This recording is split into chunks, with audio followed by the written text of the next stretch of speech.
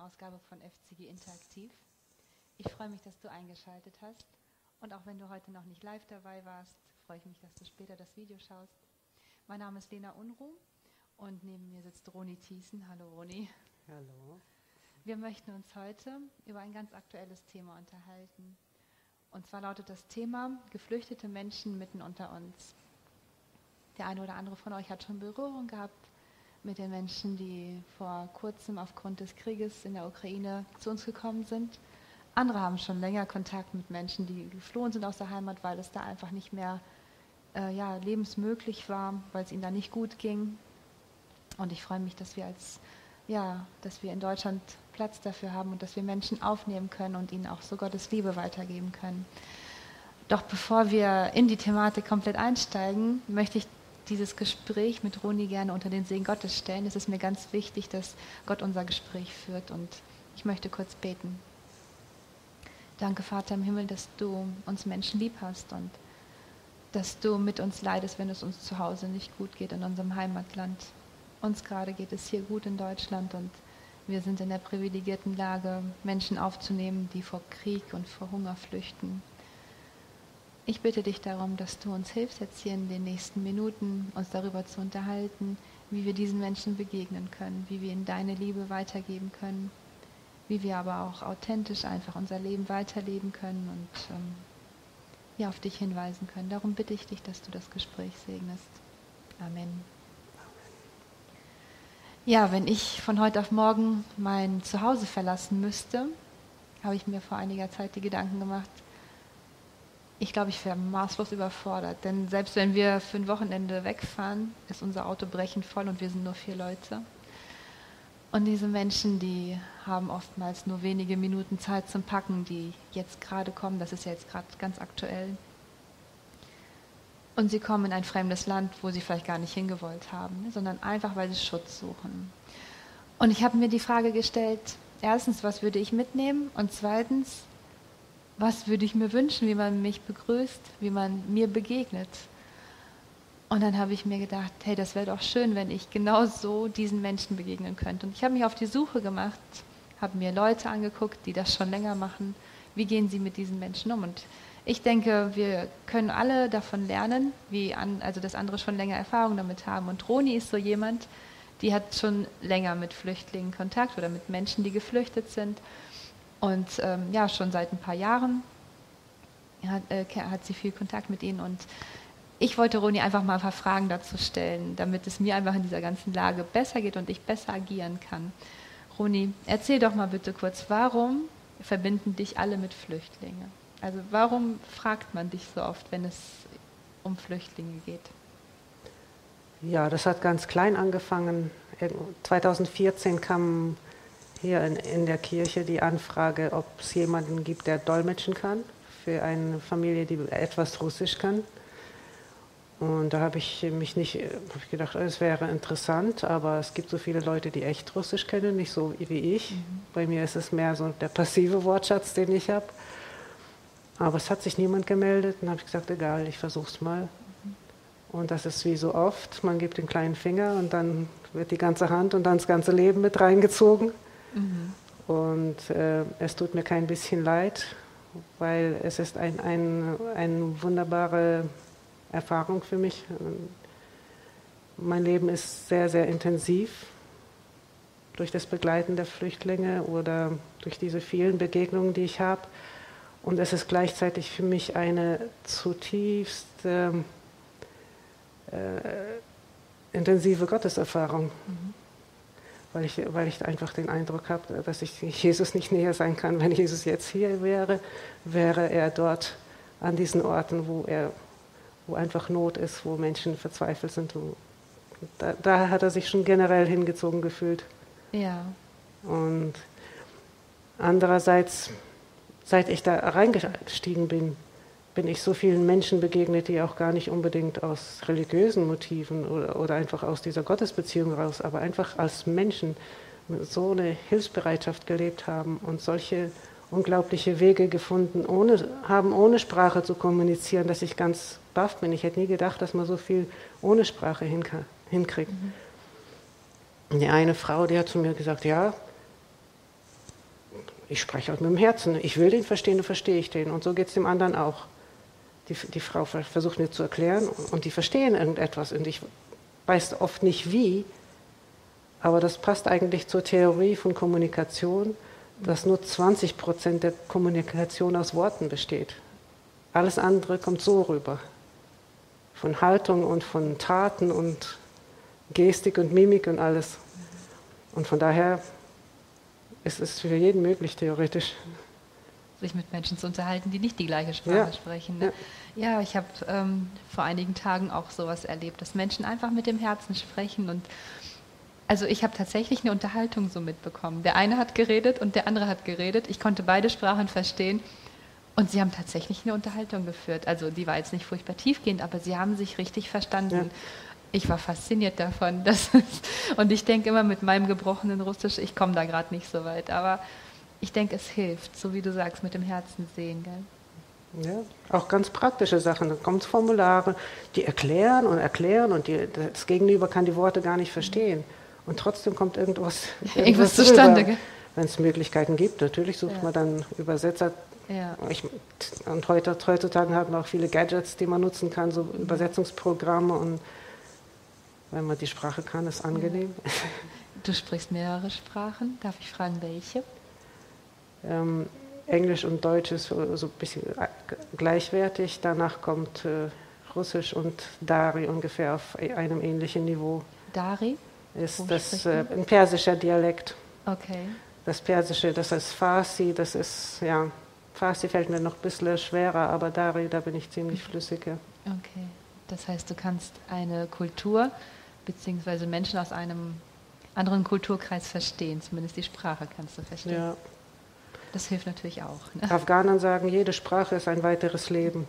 Ach ja, sollte ich mir merken, das könnte helfen beim Lernen der Sprachen. Weil jeweils eine neue Welt eröffnet. Ja. Ja, das stimmt. Worüber unterhältst du dich dann so mit den Menschen, denen du so begegnest? Also in der Regel haben die Leute so viele Sachen auf dem Herzen. Meistens fängt es mit ganz praktischen Dingen an. Mhm. Und dann geht es, wenn man die Sprache kann, geht es schnell auch an so tiefer liegende Dinge. Mhm. Weil gerade Leute, die hier niemanden haben mit der eigenen Sprache, wenn sie dann eine Gelegenheit haben, die nutzen sie dann gerne. Mhm. Dann wird dann erzählt. Ja. Die Dinge, die man so in den kleineren Unterhaltungen nicht los wird. Ja. Aber sonst, ja, das wird von selber, da muss man keine großen Sachen suchen. Und es fängt einfach davon an, dass man Leute begrüßt. Und wenn die Leute versuchen, Deutsch zu sprechen, dann braucht man halt ein bisschen länger, dass man nicht schon weggeht, wenn die gerade versuchen, den Satz zu sagen, weil dann stolpert und dann wird es länger und dann haben sie nicht Geduld mit sich. Und dann muss man ein bisschen Geduld und Ermutigung haben, dass die dann auch wirklich das durchziehen und das dann aussprechen und so. Ja. Aber in der Regel ist es schon so, dass sich Menschen bei dir melden mit einem Anliegen, ne? Sprich, dass sie Begleitung brauchen bei Behördengänge oder wie kommt sowas zustande? Wie kommst du in Kontakt mit Menschen, die Hilfe brauchen? Also das erste war eine medizinische Geschichte. Da hat das kleine Mädchen große OPs gebraucht und dann mussten halt die ganzen Untersuchungen, die Arzttermine und die Kliniktermine und Nachbehandlungen, war ich dann immer dabei. Dann habe ich später einen gehabt mit schwersten Herzproblemen, da habe ich Tage zum Teil auf Notstation verbracht oder halt auch wieder mit Behandlung, mit Herzschrittmacher, mit so diesen Dingen. Das sind alles, ohne Kommunikation geht das nicht. Und das ist für die Ärzte auch eine Riesenerleichterung, wenn da jemand dabei ist. Weil man muss immer beide Seiten sehen. Für die Betroffenen, da muss ich dolmetschen und viel erklären. Aber ich muss auch die andere Seite erklären. Die Ämter sind überfordert. Das kostet alles viel mehr Zeit. Die Ärzte brauchen viel mehr Zeit. Und dann bin ich immer froh, wenn ich Gelegenheiten solche habe. Das tut beiden Seiten gut, wenn es dann zügig geht, wenn Sachen verstanden sind.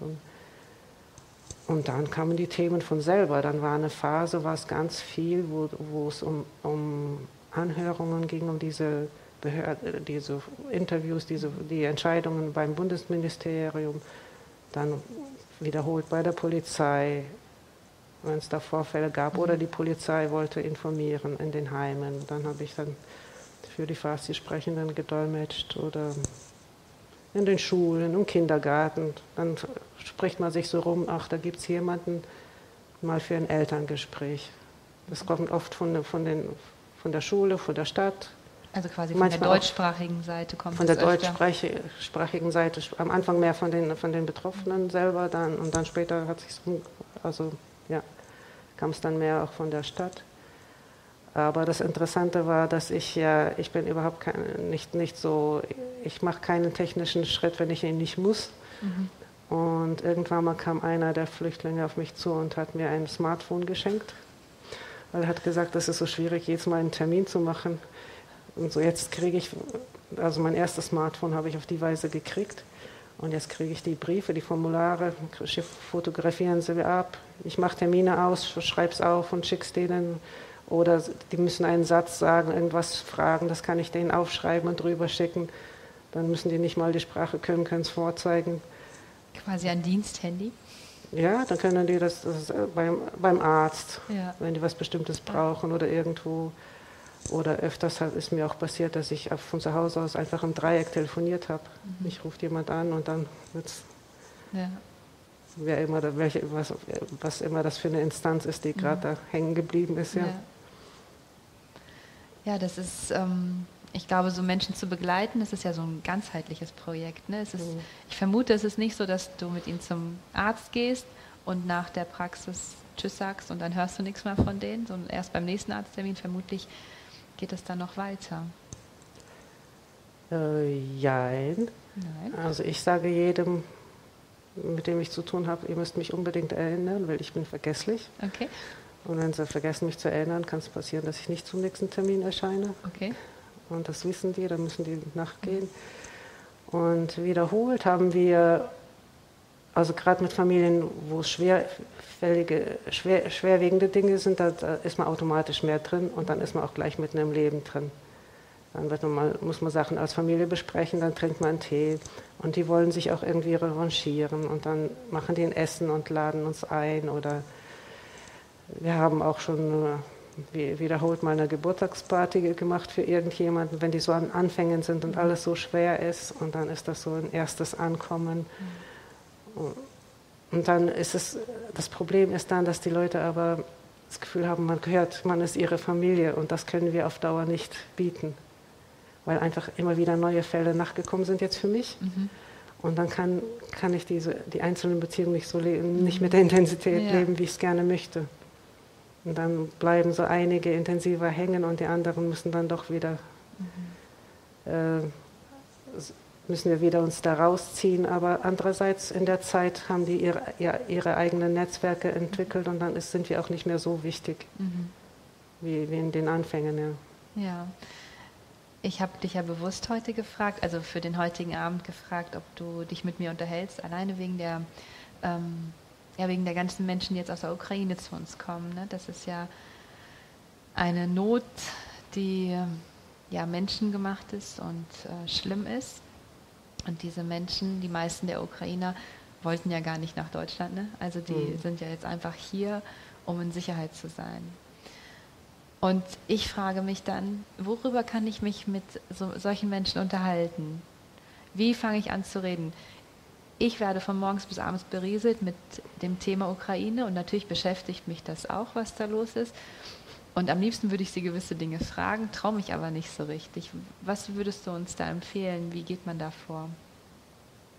Also ich persönlich zum Beispiel reduziere ganz stark meinen Nachrichtenkonsum, weil schwarz-weiß unsere Welt ist nicht schwarz-weiß wie die Kästchen, die wir in den Nachrichten präsentiert kriegen. Man muss und dann versuchen wir gleich die Leute dann in so Kästchen einzuordnen und das funktioniert nicht. Es ist einfach, jeder Mensch hat seine eigene Geschichte und seinen ganz persönlichen Wert, allein durch die Tatsache, dass er Mensch ist, ein gottgemachter Mensch.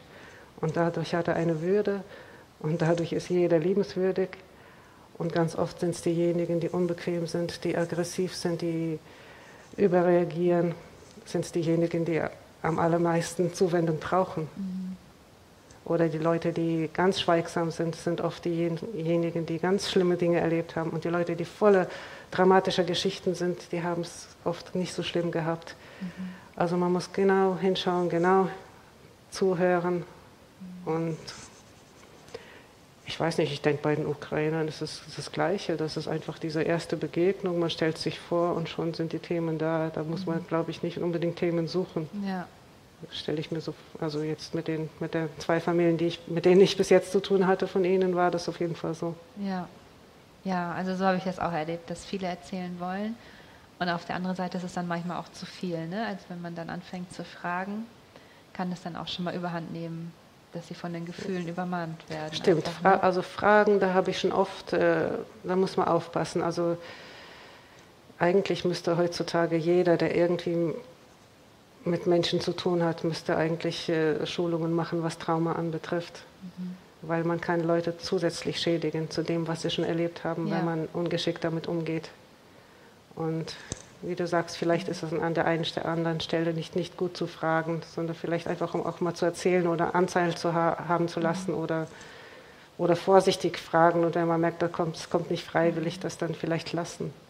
Ja. Oder jetzt in einem Fall, da haben die mir alle möglichen Bilder gezeigt und ich weiß, dass es schrecklich ist, aber ich will die Bilder alle nicht sehen, weil ich brauche meine Kraft lieber für heute, also für den aktuellen Moment. Und es geht mir nicht darum, dass nicht interessiert, aber einfach, ich glaube, es tut Ihnen nicht gut, so viel zu schauen. Da würde ich sie eher stoppen und sagen, ja, was können wir denn tun? Was kannst du tun jetzt? Das sind die Leute dort. Und es ist gut, Verbindung zu halten, aber jetzt sich zu extrem mit allem zu befassen, hilft keinem, weder den Leuten dort noch die hier. Dann beten wir lieber zusammen oder leben jetzt im Moment. Ja, ist ein guter Hinweis mit dem Gebet. Aber was mache ich denn, wenn meine Gäste oder die Leute, mit denen ich Kontakt habe, keine Christen sind?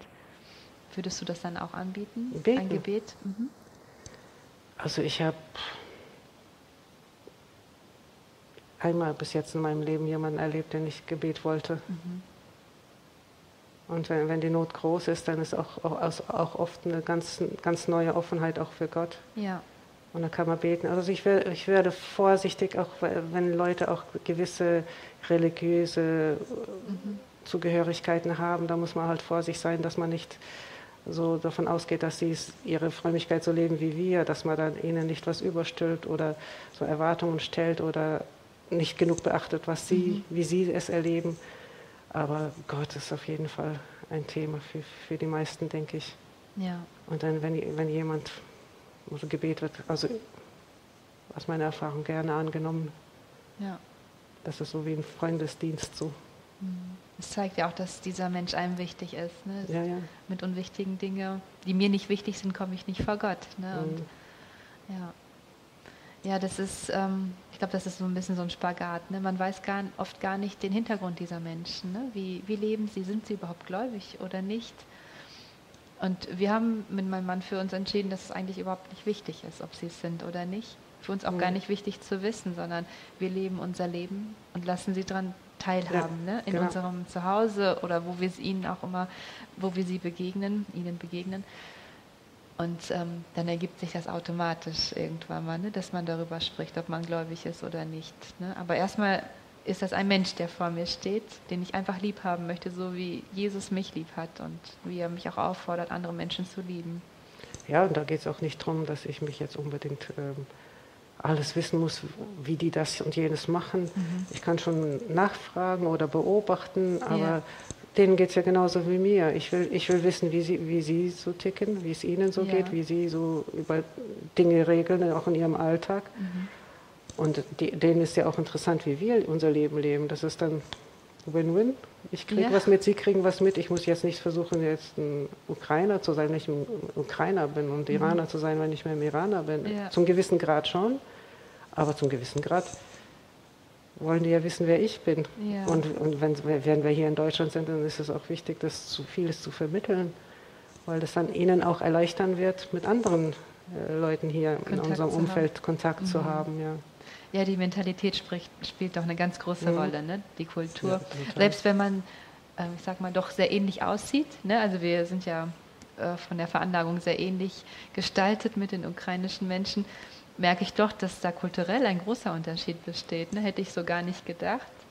Aber also mein Mann hat ein paar Einsätze in der Ukraine gemacht und hat also schon früher erzählt, dass es einfach für sie sehr, wie soll ich sagen, wenn sie eingeladen waren während des Einsatzes, wurden die extrem gut bekocht.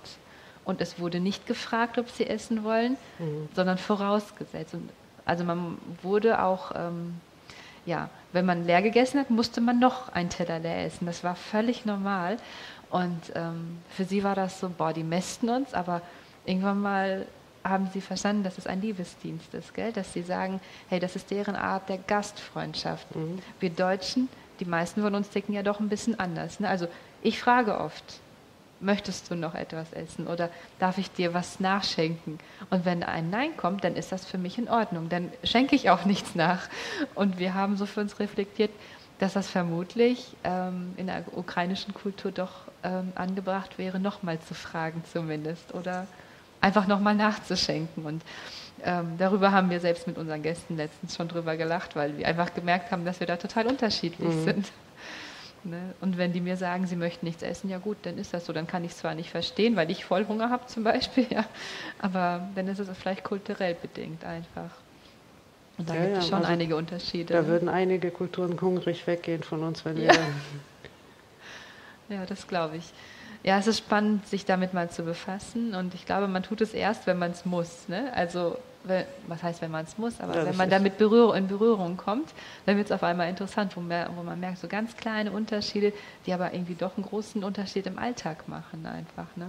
Ja, ich meine, das ist halt was anderes, wenn man im gleichen Haushalt lebt. Dann, sind all die Kleinigkeiten wichtig. Sonst lebt jeder die Kleinigkeiten zu Hause und die Zeiten miteinander, die kann man sich ja arrangieren. Genau. Was empfiehlst du denn Menschen, die andere Familien aufgenommen haben und wo es doch kulturelle Unterschiede gibt? Was empfiehlst du ihnen? Also das A und O von jeder Beziehung ist einfach Kommunikation. Und wenn das sprachliche Probleme gibt, oder ich hoffe, aber ich nehme an, dass Leute, die aufnehmen, auch ein bisschen kommunizieren können. Aber auch wenn nicht, dann muss man sich halt jemand dazu holen, der gewisse Dinge erklärt und dolmetscht. Wenn man es selber kann, dann auch Dinge klar aussprechen. Das ist im Prinzip in jeder Beziehung so, dass man nicht erwartet irgendetwas, das nicht ausgesprochen ist. Weil andere Leute sind anderes gewöhnt, haben anderes gelebt und sind auch, vielleicht sind die auch jetzt anders, als sie sonst wären, einfach weil das ist so verunsichernd. Die sind ja aus allem Normalen rausgerissen. Die Familie, mit der ich zu tun hatte heute, haben gesagt, wir kennen unsere Kinder nicht mehr. Okay. Die ticken ganz anders als sonst. Das kommt ja auch noch dazu. Ja. Und dann müssen Sachen einfach ausgesprochen werden, klare Absprachen. Und die Dinge, die uns richtig wichtig sind, die muss man auch klar kommunizieren, dass man sich nicht dann jeden Tag an gewissen Dingen aufreibt. Und Dinge, die nicht so super wichtig sind, dann lässt man es halt. Legt man halt Standards ein bisschen anpassen, dass es dann halt nicht so zum Dauerstress wird. Ja, vielleicht auch mal auf den Prüfstein stellen, was ist wirklich wichtig? Ne? Ist mir das jetzt furchtbar wichtig, dass jeder dasselbe macht wie ich? Oder ja, eben, weil das klar zu kommunizieren ist auch ein Aufwand. Ja. Und dann, das lohnt sich nicht bei jedem Thema. Ja, das stimmt. Die Unterschiede rauszuarbeiten und so. Ja. Ja, nun kommen ja ganz viele Menschen aus der Ukraine her und es werden immer wieder Unterkünfte gesucht. Und ich kenne einige Menschen, die die Sprache sprechen und auch Platz hätten, es aber nicht möchten. Und das ist auch völlig in Ordnung. Was empfiehlst du diesen Menschen? Wie sollten sie oder wie können sie sich trotzdem engagieren zum Beispiel? Oder vielleicht andersrum gefragt, jemand, der nicht so viel Zeit einbringen möchte, was kann diese Person tun, um trotzdem teilzuhaben an dieser ganzen Situation, so wie es jetzt ist? Also ich denke, jede Einzelaktion lohnt sich. Also wenn ich jetzt um mich herum sehe, ein paar Familien haben jemand aufgenommen, dann wäre der erste Ansatz für mich, wenn ich diese Hemmschwelle habe, mich auf die Flüchtlinge zuzubewegen, dann würde ich diese Familien unterstützen. Ja. Vielleicht kann ich die mal bekochen, vielleicht kann ich denen mal einen Einkauf machen, vielleicht kann ich mal babysitten oder vielleicht lade ich mal die Gäste ein für eine Mahlzeit oder für einen Ausflug oder für eine Einkaufstour oder für eine Erkundungstour mal die Stadt zeigen oder einfach irgendeine Einzelaktion. Die kriegen die meisten hin. Ja. Und da gibt es keine Grenzen, was man da tun kann, praktisch. Ja. Also als das Ganze losging mit der Ukraine und mich das so sehr berührt hat, aufgrund meiner Vorfahren, wir haben da so eine Verbindung, muss ich sagen, ich bin total versunken in dieser ganzen Thematik. Ne? Also es hat mir das Herz gebrochen, zu wissen, dass da jetzt Menschen auf der Flucht sind. Und ich habe fast nichts anderes mehr denken, tun und machen können. Also ich bin jetzt nicht vor Mitleid zerflossen, aber ich bin sehr aktiv geworden. Ich habe überlegt, was kann ich tun? Und das ist so ein bisschen meine persönliche Strategie, damit umzugehen. Und dann auf einmal merkte ich, wie gut es tut, sich mit einer Freundin zu unterhalten, die damit nichts zu tun hat. Mhm. Wie man nach ein paar Tagen ein ganz normales Gespräch wieder führen kann, wo es nicht um diese Schwere geht, wo es um ein ganz normales Leben geht. Und da habe ich gedacht, wie schön es ist, dass Gott uns nicht allen dasselbe aufs Herz legt und nicht immer zur gleichen Zeit. Ne, also mir tut es sehr gut, auch mal in der Gemeinde mit Menschen zu sprechen, die sich mit ganz anderen Dingen gerade beschäftigen, die vielleicht in Sola-Vorbereitung sind oder in Kids-Games-Vorbereitung sind. Und ich kann meine Sachen weitermachen und trotzdem kann ich zwischendurch ein bisschen Luft holen und mit ihnen einfach über andere Sachen sprechen. Ne? Und ich glaube, also man darf das nicht unterschätzen. Nicht Menschen, die sich jetzt engagieren und total dabei aufgehen, machen die ganze Arbeit, sondern jeder von uns hat eine eigene Aufgabe von Gott bekommen. Ne? Und also für mich ist Selbstfürsorge ein ganz, ganz wichtiges Thema, weil sonst würde ich hier jetzt nicht in Ruhe sitzen. Ja. Ich habe mir auch Hilfe geholt. Wir haben auch als engagiertes Team in Frankenthal haben wir von der Stadt irgendwann mal Supervision gekriegt, wo wir auch ganz praktische, so wo es halt so um praktische Dinge geht, auch wie man selber dann mit Dingen umgeht, weil wenn man dann so weit sich Sachen anhören kann, ich will nicht an einen Punkt kommen, wo ich abstumpfe. Ich will die Sachen erleben, ich will die Sachen sehen, aber ich muss sie auch verarbeiten, sonst kann ich nicht funktionieren. Und da gehört auch ganz, ganz viel einfach banale Sachen zu tun. Für mich ist Natur sehr wichtig und ich schaue, dass ich dann oft genug mit jemandem oder alleine unterwegs bin oder einfach Sachen rieche und sehe und höre und einfach ganz bewusst aufnehme und wahrnehme. Ich habe verschiedene Dinge, die für mich wichtig sind. Für mich ist Lesen sehr wichtig. Und ich habe zwischendurch dann immer wieder mal so ein Buch, das ich so richtig durchsuchte und dann wirklich die Tage nur in diesem Buch lebe und dann nur die dringendsten Aktionen dazwischen tue. Das ist halt in einem Haushalt mit kleinen Kindern schwer. Ja. Aber auch selbst da, als meine Kinder klein waren, habe ich das trotzdem gemacht, so gut wie es ging. Ja.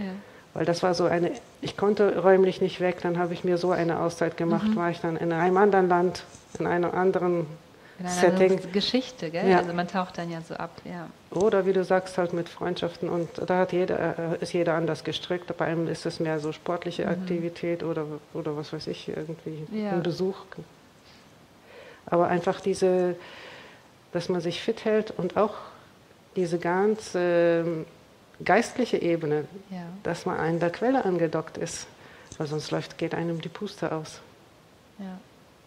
Wir haben jetzt auch in der Gemeinde ja auch verschiedene Übungen gemacht und die sind einfach lebenswichtig. Ja. Und wenn das Leben intensiver ist, dann heißt es nicht, dass ich morgens aufstehe und ich habe einen vollen Plan und dann hetze ich los. So war es bei mir heute Morgen, so die Versuchung da und dann muss ich erst recht mich erden oder mich mit Gott verbinden und zur Ruhe kommen und ihm Dinge überlassen und zusammen dann den Tag angehen. Sonst bin ich irgendwie unterwegs, wie ich nicht unterwegs sein möchte. Ja. Oder ich bin ausgepowert und bin dann nachher nicht zu anderen Dingen nicht fähig, die anstehen. Und so muss man auch schon fürsorglich mit seinen Kräften umgehen, ja. Das eigene Leben geht ja auch weiter, ne? Man hat ja genau. trotzdem noch Familie und Freunde. Und ich denke, das darf man ja auch. Sein eigenes Leben muss man ja nicht jetzt opfern, weil andere Menschen da sind, sondern einfach integrieren, denke ich. Ne? Integrieren, aber was ich gelernt habe, ist, dass das Leben in Phasen läuft. Wenn wir versuchen, alles parallel zu leben, das wird nicht funktionieren. Ja. Jetzt ist eine intensive Phase dran und das ist okay. Dann sind andere Dinge einfach kürzer und nicht komplett vertreten. Wenn wir versuchen, alles unter einen Hut zu kriegen, verzweifeln wir. Ja. Jetzt hat man intensive Phase, ist das dran. Das wird im nächsten Monat vielleicht sich schon ein bisschen verschoben haben oder vielleicht eingependelt. Ja, vielleicht eingependelt haben entstanden. Und dann kann man andere Dinge wieder mehr in den Vordergrund heben, die so auch noch wichtig sind. Aber immer alles gleichzeitig im Griff zu haben, das wird nicht funktionieren. Ja, das habe ich selbst auch merken müssen und dürfen. Und bin auch froh, dass es immer wieder Menschen um einen herum gibt, die einen vielleicht daran erinnern. Ne? Ja, wir hatten vorhin kurz gesagt oder beziehungsweise thematisiert, dass es Menschen sind, die trotzdem auch eine Würde haben und immer noch, sie sind ja Geschöpfe Gottes. Ne? Und ihnen zu begegnen in einer Situation, die für sie sehr schwer ist, erfordert viel Fingerspitzengefühl. Nun kann ich mir vorstellen, dass es den einen oder anderen vielleicht zu vorsichtig werden lässt und sagt, ach, dann lieber nicht, dann bleibe ich im Hintergrund.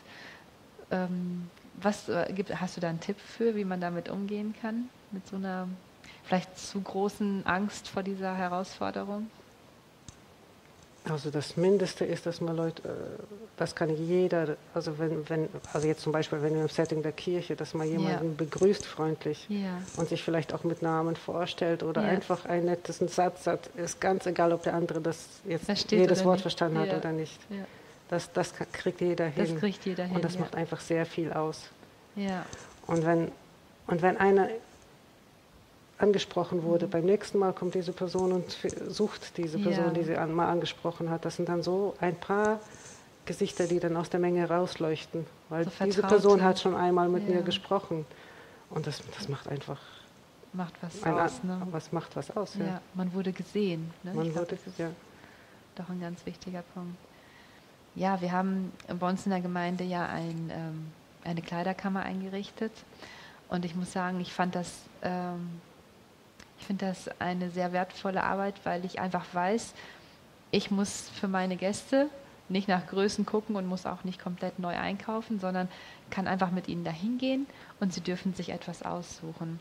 Und ich hatte einfach das Gefühl, dass es für sie, es ist nicht so bevormundend. Ne? Also ich lege denen nicht etwas hin, das hast du jetzt anzuziehen, weil du hast ja nichts mehr, sondern sie dürfen sich noch selber aussuchen. Und ich glaube, das ist ein Punkt, wo man ihnen einfach zeigt, hey, wir nehmen dich trotzdem immer noch als Mensch wahr. Und auch wenn du unsere Hilfe brauchst, so möchten wir dir die Möglichkeit lassen, doch dich selbst zu entscheiden, wie du aussehen möchtest, was du anziehen möchtest.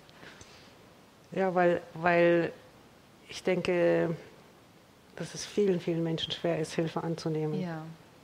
Und das müssen wir im Auge behalten, wenn wir helfen, weil das ist das ist so eine Messerschneide, wo das dann zur Bevormundung wird. Ja. Auch bei den praktischen Dingen lieber ab und zu mal auch einen Fehler machen lassen und dann hilft man beim Korrigieren, als dann einen Schritt zu weit zu gehen. Und also wenn es langfristig ist, dann muss man sehr aufpassen, dass man nicht so eine Abhängigkeit fördert, dass man Leute einfach Hilfe zur Selbsthilfe leistet. Ja. Aber auch ich habe schon oft gehört, also dann macht man etwas wirklich von Herzen und gibt denen etwas oder kocht irgendetwas und es kommt nicht so an, wie es sein sollte. Und man hat nicht so diese überschwängliche Dankbarkeit also wenn es um Dankbarkeit ginge, wäre ich schon lange aus dem Spiel. Ja. Viele Leute sind extrem dankbar, andere gar nicht. Und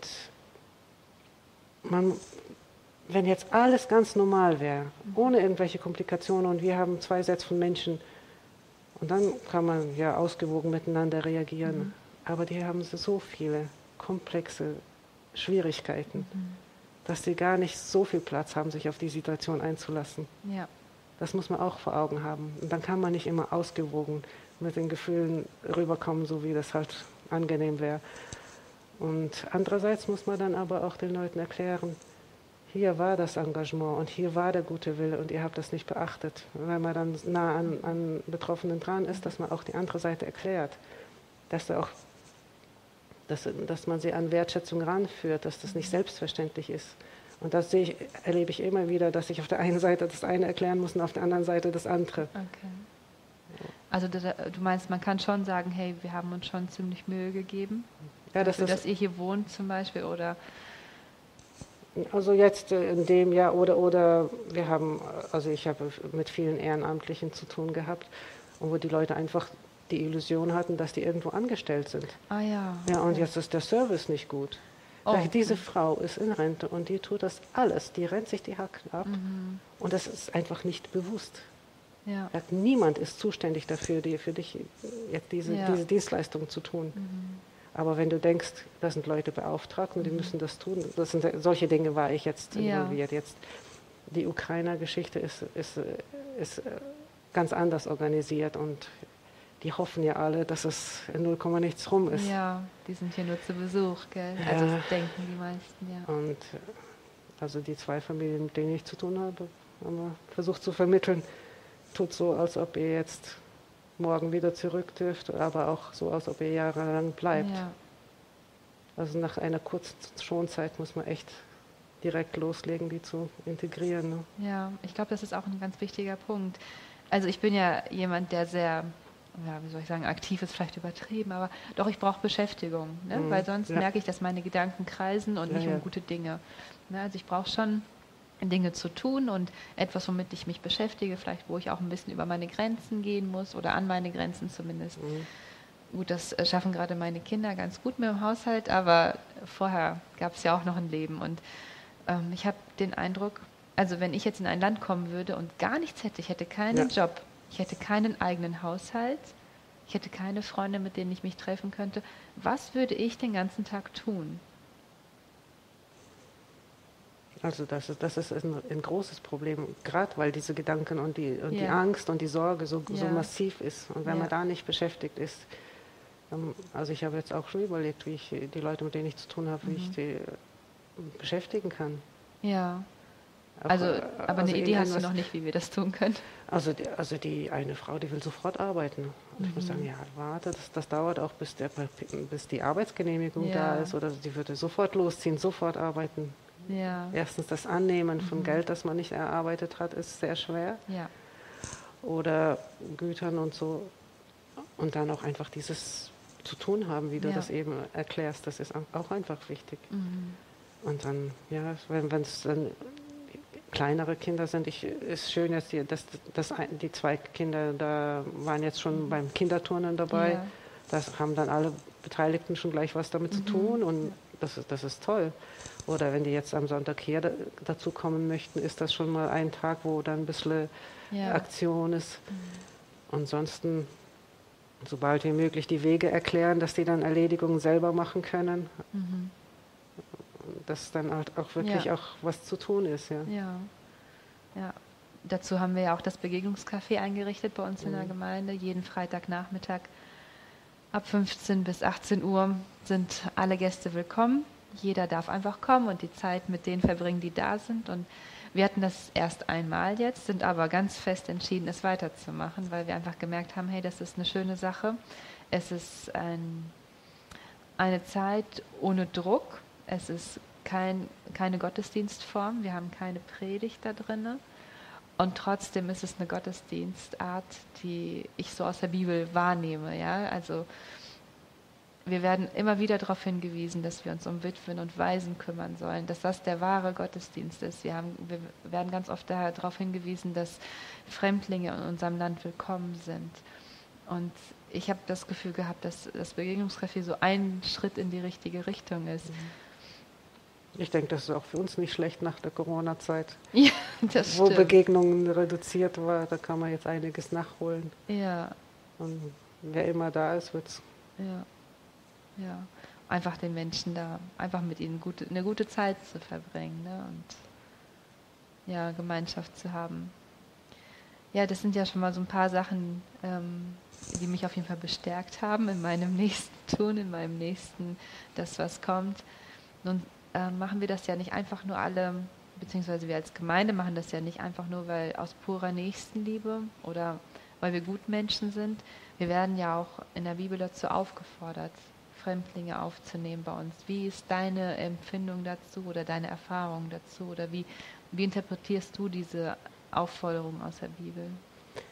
Also ich lese für mich gerne die Losungen morgens und ich habe über die letzten Jahre immer wieder erlebt, wenn mir die Puste ausgegangen ist, und ich dachte, ich habe jetzt keine Lust für diesen Termin oder ich höre jetzt auf damit, das ist einfach zu anstrengend. Und dann kam immer wieder so ein Vers, wo mal Stimme ist für jemanden, der keine Stimme hat, wo es um Witwen, Waisen und Fremdlinge werden oft in einem Satz erwähnt, wo einfach rüberkommt, dass es für Gott ganz, ganz wichtig ist. Das ist für mich überhaupt keine Frage, ist es dran, ist es nicht, das ist einfach ein Wesenszug Gottes. Und wenn ich Gottes Kind bin, ist das automatisch ein Wesenszug von mir, dass ich beachte, dass ich Witwen, Waisen und Fremdlinge, dass die mir auch wichtig sind. Und ja, dazu gibt es heutzutage genug Gelegenheiten, dann ist es gut. Ja. Und für mich ist ein anderer Aspekt auch noch so schön dabei, ich suche Nähe zu Jesus. Und das ist für mich, wenn ich auf das Jesu aktives Leben, seine 3 Dienstjahre sehe, wenn er sich jetzt heute in Deutschland ablaufen würde, dann weiß ich, wo ich ihn finden würde. Ja. Und das ist auch das bestärkt meine Verbundenheit. So ganz praktisch. Ich gehe gestärkt und bereichert raus.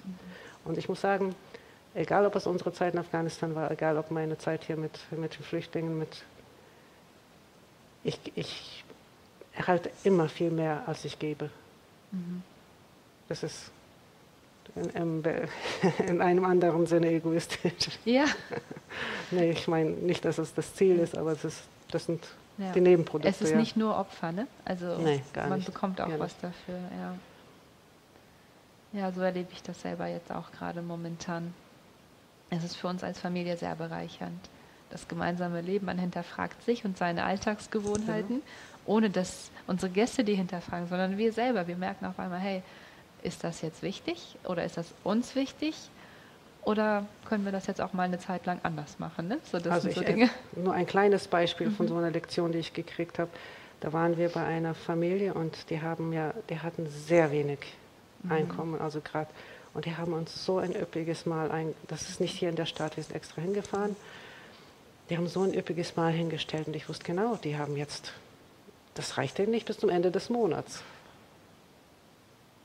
Und dann hat er gesagt, ja, Gastfreundschaft, das ist Gottes Konto. Das war kein Christ. Okay. Aber er sagt, das ist Gottes Konto. Das geht nicht von unserem Konto ab, da rechnen die kalkulieren die gar nicht mit. Gastfreundschaft ist so wichtig. Und dann dachte ich, ja.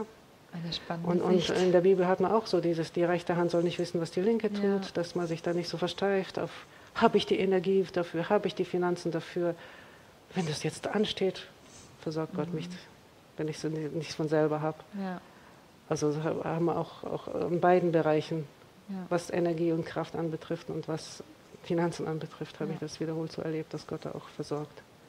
Ja, wir haben in den letzten Wochen schon sehr viele spannende Situationen gehabt. Spannend nicht, weil die so herausfordernd waren, sondern einfach, weil Gott eingegriffen hat, ohne dass ich dafür Zeit hatte zu beten. Ne? Also es gab ein paar sehr interessante Fügungen, die niemand hätte organisieren können. Ich hatte plötzlich einen Anruf von einer Frau aus einer anderen Gemeinde und fragte, ich habe gehört, du beschäftigst dich gerade mit den ukrainischen Flüchtlingen. Brauchst du Wohnraum? Ich kenne jemanden, der hat 3, vielleicht auch 4 Wohnungen. Sind zwar klein, aber wenn ihr wollt, könnt ihr die haben. Und ich denke nur so, ja, nette Info, aber unsere Gäste brauchen die gerade nicht. Wir haben genug Platz. Okay. Und dann fiel mir ein, dass im Nachbarort eine kleine Gemeinde, viele bei sich zu Hause aufgenommen haben. Die haben selbst nur kleine Wohnungen und Wohnraum und wohnen zum Teil mit der doppelten Anzahl an Personen in einer Wohnung, wie sie vorher gewohnt haben. Sprich, sie waren 5 Leute und haben nochmal 5 dazugenommen. Und die wohnen im Wohnzimmer auf dem Boden und schlafen auf den Sofas und bei den Kindern wird noch eine Matratze ins Kinderzimmer gelegt und so. Und das hat mich schon sehr berührt und an die musste ich denken und habe gesagt, ich nehme alle Wohnungen, egal wie sie aussehen, wir kriegen die fit und wir geben sie weiter. Dann, ich habe wirklich das Gespräch noch nicht mal richtig verdaut gehabt, dann kriege ich eine Nachricht, ja, hier ist so ein Bett übrig, wollt ihr das haben? Und ich denke nur, wir haben die Wohnung noch nicht unterschrieben, jetzt kommt schon das Bett dazu, ja, mit Nachttischchen und alles Mögliche drumherum. Und so geht das also jetzt seit 2 Wochen geht bei mir das Telefon in die Richtung. Ja, also ich habe Sachen gerade erfahren, die benötigt werden und im nächsten Augenblick sind sie da. Jetzt habe ich heute mal was in meinen Status gepostet und auch da gab es schon ganz viele Reaktionen drauf und ich bin einfach so fasziniert davon, wie Gott führt. Es gibt so viele Kleinigkeiten, wo ich gedacht habe, ja komm, dann fahr halt und kauf das. Und dann ruft jemand an und sagt, hey, braucht ihr einen Kleiderständer? Solche Sachen. Ne? Wir hätten ihn auch kaufen können, aber Gott ist einfach so, ja, ich sage mal, detailverliebt, dass er uns einfach in dieser Art begegnet. Ne? Er kümmert sich. Und dann wiederum kommt der Gedanke, wo ich denke, warum kümmert er sich denn nicht um das ganz große Problem, damit diese kleinen Probleme gar nicht erst entstehen? Und dann fühle ich so meine Ohnmacht in diesem Punkt, ne, und denke, wir können ja nicht alle retten. Wir können nicht alle bei uns hier aufnehmen, denen es nicht gut geht zu Hause. Hast du auch mal solche Gedanken oder wie würdest du damit umgehen, wenn dir jetzt sowas kommt? Also der Gedanke ist generell, ich meine, als wir jetzt, und das hat damit angefangen, als wir nach Afghanistan gegangen sind, wenn du in ein neues Land kommst, eine neue Stadt, für wen bist du zuständig oder was ist dein Job? Und jetzt ist es immer, was ist für mich dran? Ich bin auch in Frankenthal nicht für alle zuständig. Okay. Ja. Da brauche ich ganz persönlich so diese Impulse, das zu wissen, das ist jetzt dran für mich. Und dann gehe ich ohne Rücksicht auf Verluste. Ja, verstehe. Ja, das ist schön, dass wir da den Bezug zum Heiligen Geist haben, gell? Der uns dann sagt, hey, hier ja und da nein. Ne? Er wird uns nicht überfordern mit den Aufgaben. Oder oft, wo ich dann gedacht habe, hier ist so mein Limit erreicht, das ist jetzt nicht dran für mich. Und es ist mir aber ein Anliegen. Also jetzt, ich sehe die Not, aber ich kann sie nicht, kann nicht mich darauf einlassen. Wo habe ich immer wieder erlebt, dass Gott dann andere schickt. Und das war für mich so eine Bestätigung. Ich muss nicht überall sein. Ja. Also ich kann das ruhig Gott koordinieren lassen. Ja. Da habe ich viel großes Vertrauen, dass er das gut macht. Es geht nur um die Offenheit. Und ich meine, ich habe einen Vorteil, dass ich einen sehr flexiblen Charakter habe. Aber andererseits, wenn Leute da sehr organisiert sind, dann kriegen sie andere Leute zugeschickt vielleicht oder andere Situationen, die besser zu ihnen passen. Ja, die müssen dann vielleicht nicht so flexibel sein. Ja, das stimmt. Kriegen sie andere Sachen besser geregelt, vielleicht mit den Ämtern oder sonstige Sachen, wo man halt in gewisse Rahmen reinpassen muss. Ja. Ein Gedanke, den ich dazu noch hatte, beziehungsweise in einem Gespräch mit einer Freundin sagte sie, ja, du kannst nicht alle retten, aber für diese Familie macht ihr einen Unterschied.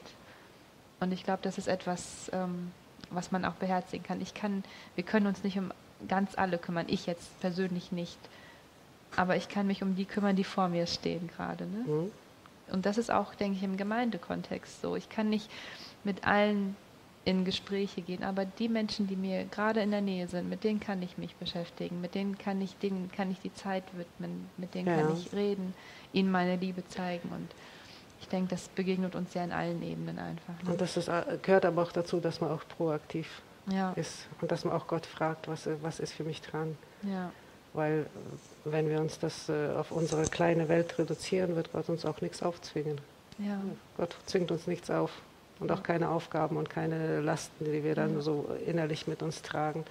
Aber wenn wir da offen sind dafür, dass wir Gott zur Verfügung stehen möchten und einen lebendigen Gottesdienst leben, im Alltag, dann führt Gott uns in Aufgaben, führt Gott uns in Beziehungen rein, die wichtig sind. Ja. Wir haben mit unseren Freunden in Polen telefoniert. Ist eine kleine Gemeinde, mit der wir da in Verbindung sind. Und die sind so aktiv. Die sind immer wieder an der Grenze. Die haben einen Bus hingefahren, wo sie die Leute waschen. Wo sie eine Waschmöglichkeit geben, dass die Leute ihre Kinder einmal wickeln und waschen können und solche. Und die haben so viele Haushalte, haben dort Leute aufgenommen. Und da dachte ich so richtig stolz. Ich bin stolz auf deine Kinder und auch viele, die nicht unbedingt gläubig sind, einfach als ganzes Volk haben sich aufgemacht und packen an. Ja. Und das hat aber auch Grenzen, ja. Wie lange hält man sowas durch? Das geht nicht für immer, das ist eine Phase, ne? Nehme ich aber auch hier in Deutschland wahr. Also es sind über den Gemeindekontext hinaus ganz viel Hilfsbereitschaft, so in der Nachbarschaft, Aber ich denke, da könnten wir auch das auch im Hintergrund haben, auch wenn wir selber jetzt nicht aktiv sein können, aber dass man Leute umbetet.